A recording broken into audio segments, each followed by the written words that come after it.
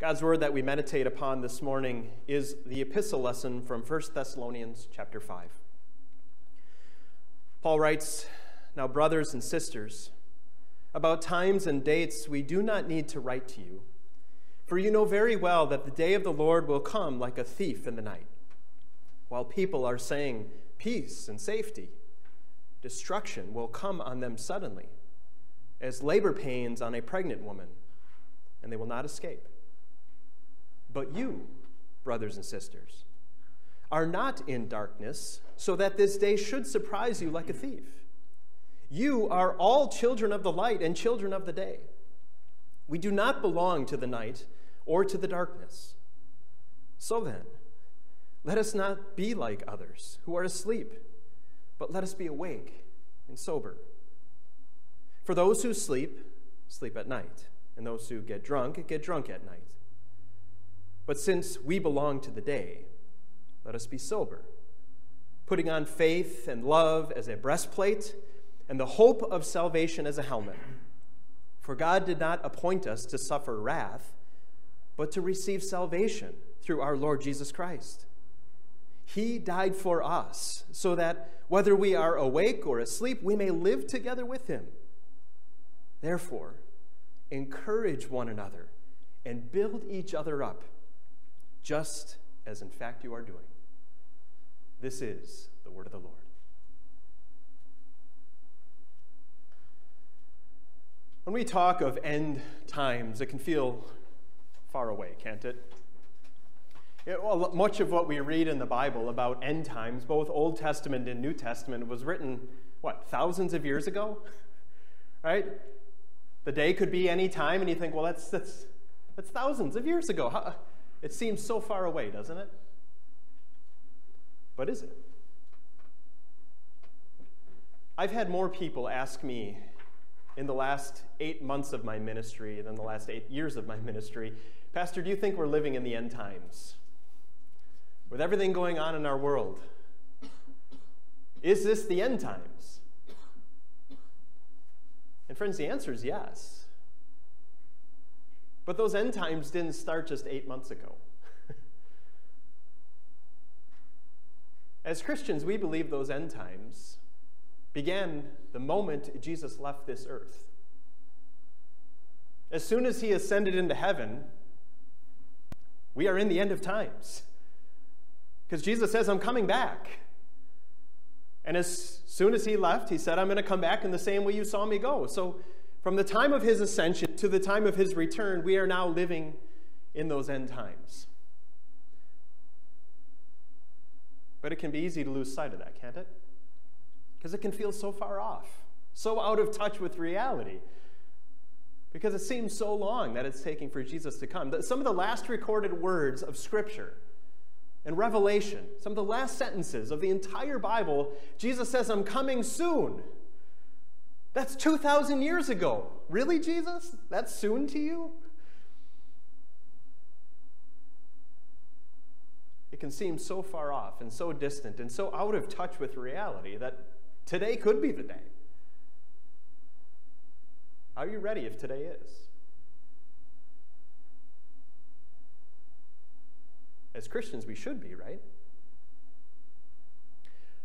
But what if today isn't the last day? What if today isn't the day that God has appointed from eternity that he would come to judge the living and the dead and destroy this world and take to heaven all believers and to send to hell all unbelievers? What if today is not that day? But what if today is your judgment day? Your personal judgment day? What if today is the day that God appointed that your time of grace is over? Would you be ready? As Christians, we should be, right? But how easy it is to get lulled into sleep, to get pulled into the things of this world that take our eyes off of eternity, our eternity, which should matter more than anything. We should be ready, Paul writes, right? He says in our opening verses, he says, "Now, brothers and sisters," writing to Christians, writing to you and me, about times and dates we don't need to write to you. We don't have any indication of what day it's going to be. For you know very well that the day of the Lord is going to come like a thief in the night. It's going to come at any moment. While people are saying peace and safety, destruction will come on them suddenly as labor pains on a pregnant woman, and they will not escape. Friends, these words are written to us, to Christians. We should know. We should be ready. We know that day is going to come at any moment. And there's going to be many people in our world who it does take by surprise.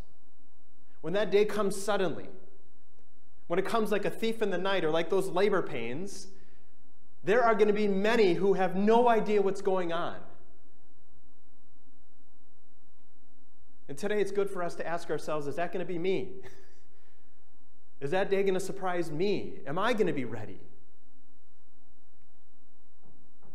It should not make us feel afraid. We should be ready as Christians. But friends, the world is preaching peace and safety. The world gets caught up in all of these temporal, earthly things that take our eyes off of what matters most. Like elections, and viruses, and work, and pleasure, even family. I mean, all these things, you can give attention to these things. I hope you do give attention to all these things. But when these become the things that become our focal point in this life, that consume us, that is what we are so focused on, and we lose sight of eternity for all these temporal things, will we be ready when that day comes? It's a good day for us today, because today could be the day that Jesus returns. It could be any moment. The day and time we're not told. Sometime between the ascension of Jesus and when he comes back. We're in that time right now. And today could be your death day. Today could be the day your heart stops beating. And friends, we want to be ready and not be surprised. We don't want it to be like a thief in the night or like those labor pains. We want to be standing ready for that day. Jesus goes on to tell us why we can be. Paul does, He tells us why we can go on and we can be ready. Ready for that day because we're different than the world around us. We're not like everyone else in this world. He says, but you, brothers and sisters, are not in darkness so that this day should surprise you like a thief. You are all children of the light and children of the day. We do not belong to the night or to the darkness. See how Paul repeats himself over and over in these two little verses here. You are not like them. You are children of the light. You are children of the day. You are not in darkness anymore. You're different.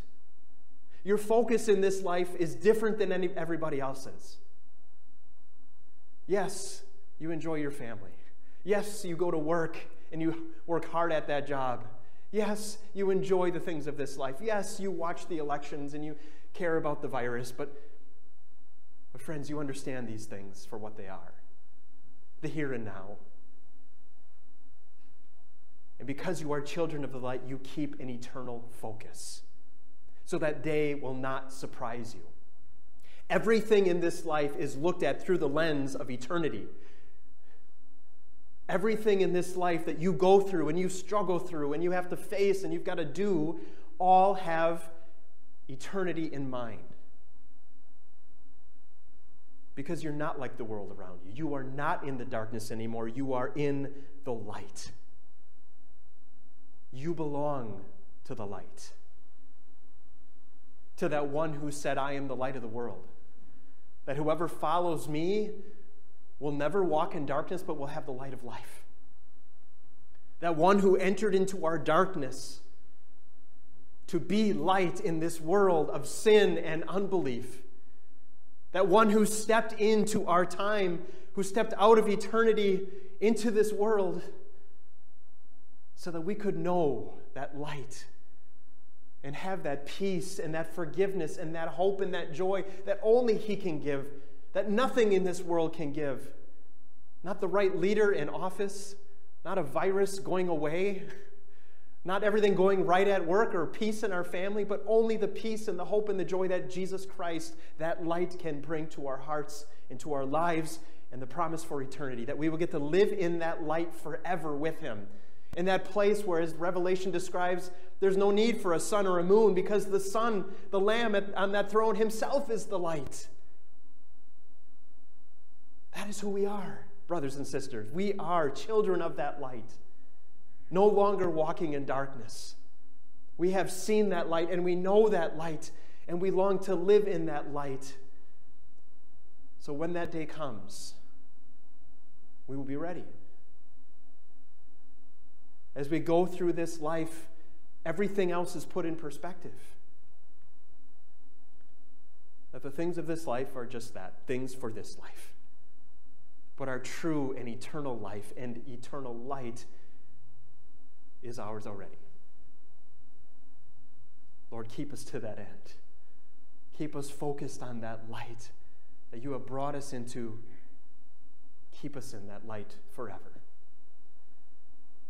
To help you keep focused, let's remember what's waiting for us. Listen to verses 9 and 10 of what Paul writes here. He says, God did not appoint us to suffer wrath, but to receive salvation through our Lord Jesus Christ. He died for us, so that whether we are awake or asleep, we may live together with him. Friends, if you ever have this thought that I've got to be so strong to hold on to the end, right? In these end times that challenge me and make me want to turn away from God and doubt and fear and fall into despair, it's not on you. You have been appointed to receive salvation. You know what that means? You've been appointed. You've already been chosen. It's yours. From eternity, God has said you belong to him, that you would be a child of the light. You've been appointed to receive salvation, not something you earn, not something you deserve, but something you receive. It's a gift. That's salvation that is waiting for you.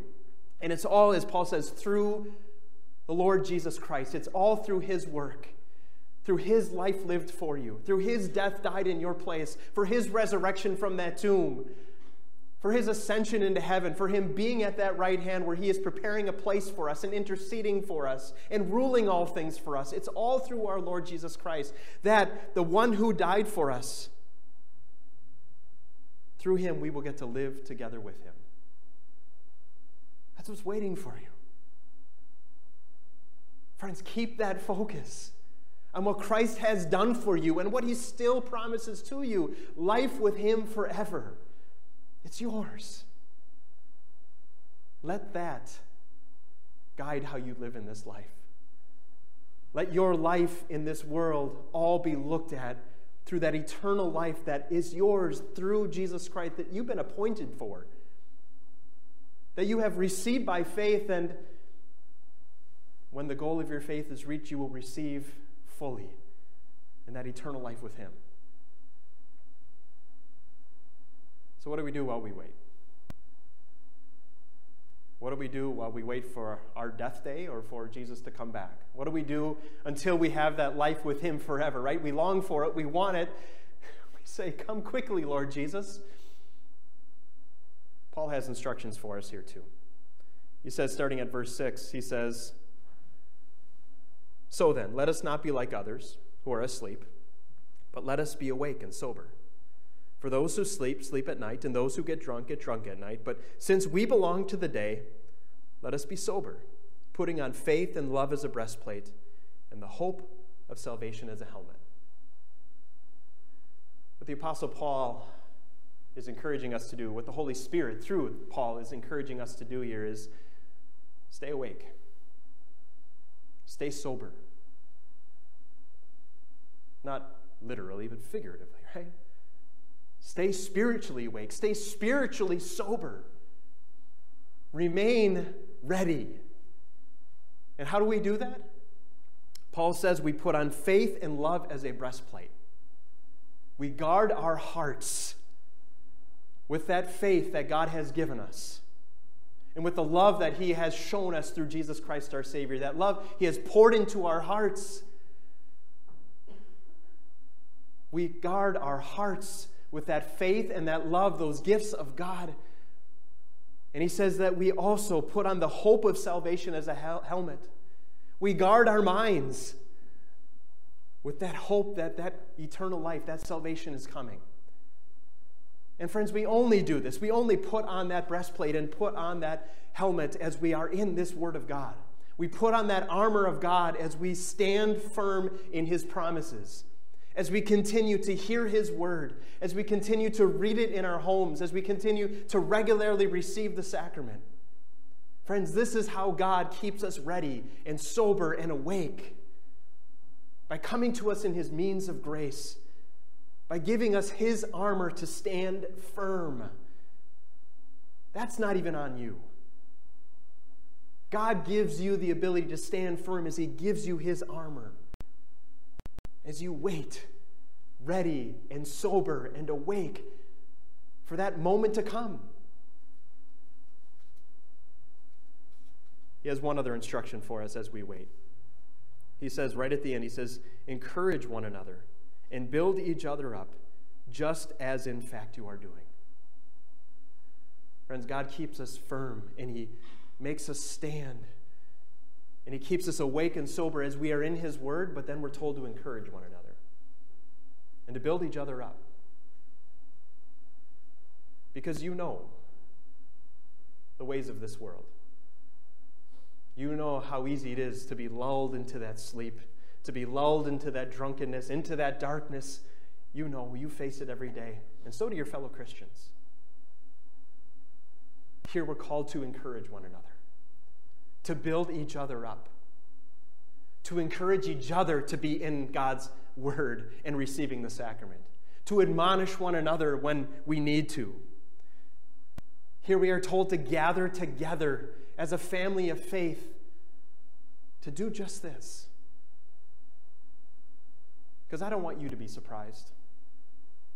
And you don't want me to be surprised. Friends, we want each other to remain ready and to stand firm, to continually be putting on that armor of God, to not let the devil lull us into that sleep, but instead to stay awake, ready for that day to come. Whenever that day is, stand firm and encourage one another, just as in fact you are doing. You know, when Jesus said nearly 2,000 years ago in those last recorded words of Revelation that I'm coming soon, you know what the Apostle John's response was? He said, Amen. Come quickly, Lord Jesus. And may that be our cry too. Come quickly. Come quickly, Lord Jesus. Let it be. Come soon so we can be with you. But until then, make us ready. Keep us ready. Let us stand firm in your promises so that we can lift up our heads with joy on that day and receive what you have promised to us. May God grant it.